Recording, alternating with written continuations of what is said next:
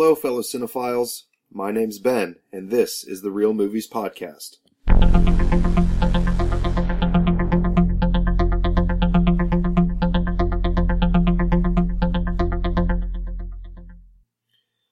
So, unfortunately, we have to start this week with a couple of sad headlines. First of all, it was reported that Brad Pitt and Angelina Jolie have filed for divorce from one another. And just recently I also heard that the paperwork is moving forward and this thing is actually real. Just really a sad situation, just kind of the Hollywood it couple for the past, 10 years or whatever. And I know they've got a bunch of kids and it's going to be really hard on them, I'm sure.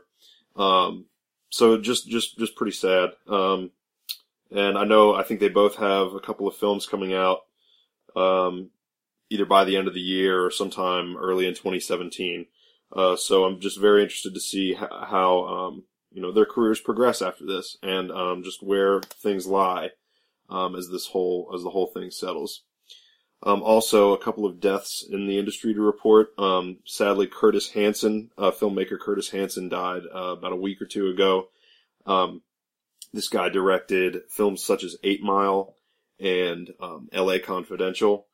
I'm sure many of you have seen most of those, or if not both, one or both of those. I just watched LA Confidential again myself on the night of his passing.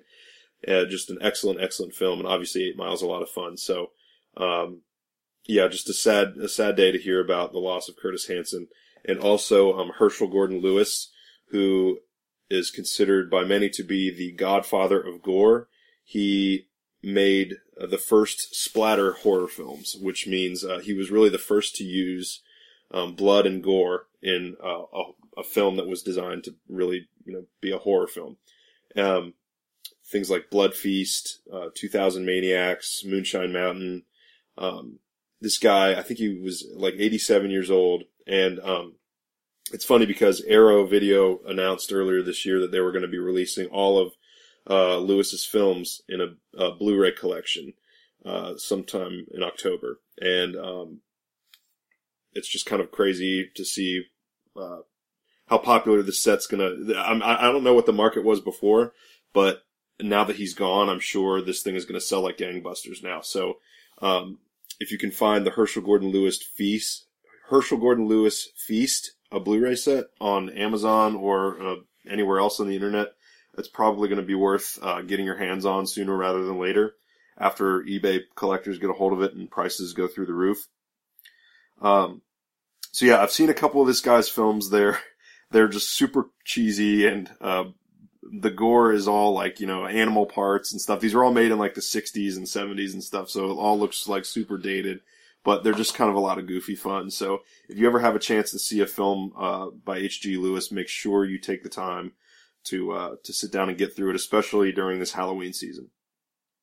On to a little bit brighter news. Martin Scorsese has been working on a project for some time now called Silence, that I believe is about Spanish missionaries. There's been a lot of talk about whether or not it's going to come out this year, especially in time for the Oscar race.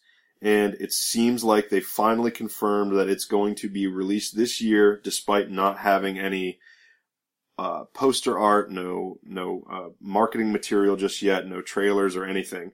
But it's expected to be released sometime in December, in time for the Oscar race.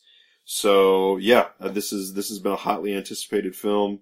I think it's got Liam Neeson and Andrew Garfield in it. So it looks pretty good. I've seen there are maybe 2 pictures you can find on IMDb of the actors. But like I said, there's been no official artwork from the studios or any trailers yet or anything like that. But we can only assume those are coming down the pike pretty soon. And the first cut, I think, of the film is almost 3.5 hours. So we'll see if Scorsese decides to trim it down to under 3, or if he decides to keep it at that length. This will be interesting to keep watching over the next couple of months until it's released sometime in December. what else do we have here? Let's see. Oh, Phantasm. It was an old horror movie from 1979. Just got a 4K remaster at the hands of J.J. Abrams and his Bad Robot team. And for Art House Theater Day on the 24th of September, the 4K restoration screened at theaters all over the country. And I was fortunate enough to get to see it. It was my first time ever watching Phantasm. It is, it's a piece of work. I think some of the effects are a bit dated, and obviously some of the, like production design looks a little, very of the era, but, just really quite unlike anything I've ever seen. I thought it was a little bit slow paced, but it was still really good. It was, it provides some images and things you haven't really seen in a horror film before, and I can appreciate, especially at the time that it was released, it was something that was wholly unique, if it's not still today.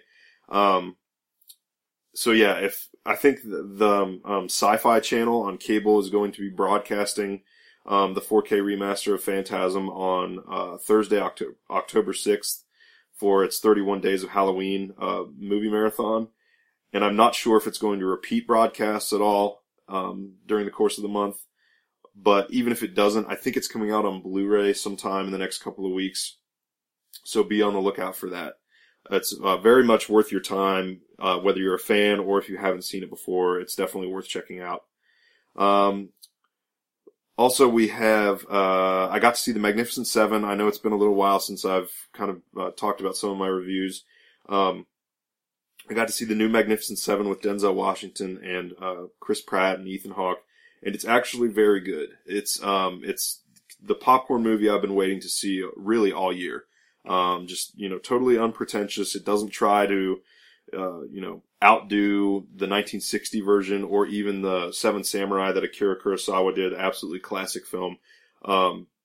This is just good old-fashioned, Hollywood movie making at its finest. Just all practical effects and, action and movie stars, and it was really, really cool. I enjoyed it. Just sheer entertainment from beginning to end. And I don't know.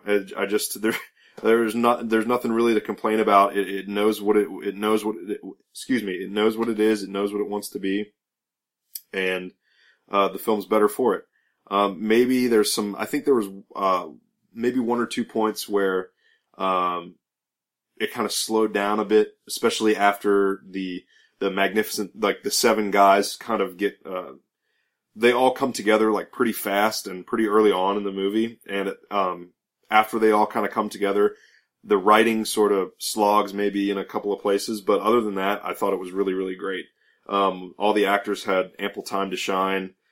Despite, obviously Denzel and Chris Pratt and Vincent D'Onofrio and Ethan Hawke and these guys with the bigger names are going to have more screen time than like your Byung-Hyun Lee's and, Martin Sensmeyer's and all these other guys who were in it. But, everybody, it's satisfying the amount of screen time that everybody had. So, if you haven't been able to see Magnificent Seven yet, I highly recommend it. Get out and see that one in theaters while you can.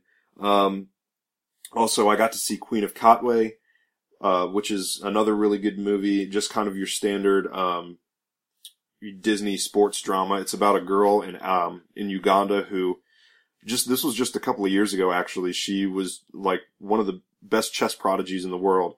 And, she just, went through and won all kinds of championships. It's kind of like a Searching for Bobby Fischer type story. The acting in it is just tremendous. Lupita Nyong'o plays the girl's mother. And she just is fabulous in everything she does. So, she's great. And then, David Oyelowo plays the chess coach.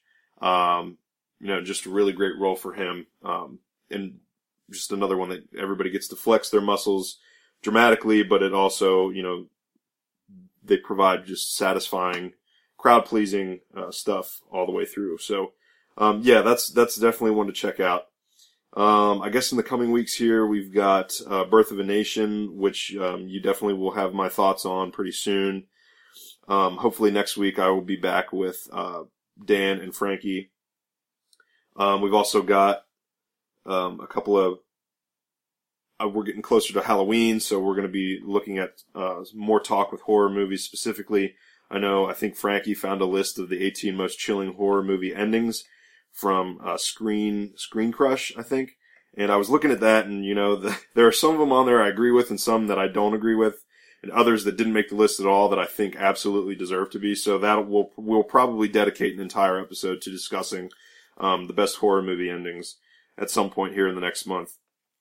Also, I'm still doing my list of things to watch during Halloween season. You can find that at therealmoviesblog.blogspot.com. And I share it frequently on my Facebook and Twitter page. You can follow me on Twitter at TheRealBennyC, and you can find The Real Movies blog on Facebook. Lastly, it's this other thing I'm looking forward to. I'm going to look to maybe bring a few more guests onto the show. I know it's fun talking, with me and talking with Dan and Frankie all the time. But I'd like to see if I can try to get some people on the phone. I've got a couple of people I know in the industry who may be willing to help us out, and a guy I just talked to this week on Twitter, a nice guy named Nathaniel Tolley. Nate, if you're listening to the show, I appreciate you, man. Thanks for the love on Twitter, and I really love your book. Nate wrote a book called Pumpkin Cinema, The Best Movies for Halloween, and basically this is the exact book I wish I would have written. If I were to ever write a book, it's just like a list of literally all of the best Halloween-themed movies and TV shows and just crazy horror stuff that's good to watch during this time of year. The way this differs from the list I'm putting together on my blog is that this book goes into detail on all of these movies. It's like a 200 some page book. And on my blog, I'm really just writing down the stuff that I'm watching on Netflix, stuff that's in my personal Blu-ray collection at home, and on other streaming platforms, just whatever I'm finding that looks interesting or that I enjoy, that I enjoy watching during this time of year. So that's what my blog is, and I tell you also where to watch it. So if you have a Netflix account, I say you can watch this on Netflix so that my job, I want to make it easier for people that are looking for stuff to watch for Halloween. I want to make it easier for them to find. So I'll say, you can find it on Netflix, you can find it on Shudder, you can find it on HBO, or you can, find it at Best Buy for $5 or whatever. So, we're looking forward to that. I'm sorry, Nate Tolley, I'm going to try to see if I can get him on the show at some point. I've also got a buddy, James Cox, who, just directed a film called Control Alt Delete, which is a really, really cool sci-fi thriller that's kind of been making the rounds at some small film festivals around the country. I'll see if we can get him on the phone at some point. And then also you've heard us, if you've listened to this podcast before, you've heard us talk about, Sick House, the made for Snapchat horror movie. And, at one point in time, right after Dan and I watched the film, I had a brief interaction with, the director, Hannah McPherson, and, one of the stars of the movie, Lucas. And, so Hannah was a nice girl, and so I'd like to try to maybe reach out to her, see if she can maybe give us some details on the Sick House sequel, which is supposedly in the works. I think that would be really cool, especially this month. So, a lot of good stuff coming up from The Real, and hopefully next week for sure I will be back with Dan and Frankie, and we will start talking more about some horror stuff. And I know Dan's always got his Redbox finds, and we'll check in with them to see how the 300 movie challenge is going. You don't want to miss it. And we'll see you next time. In the wise words of someone important, do it for cinema.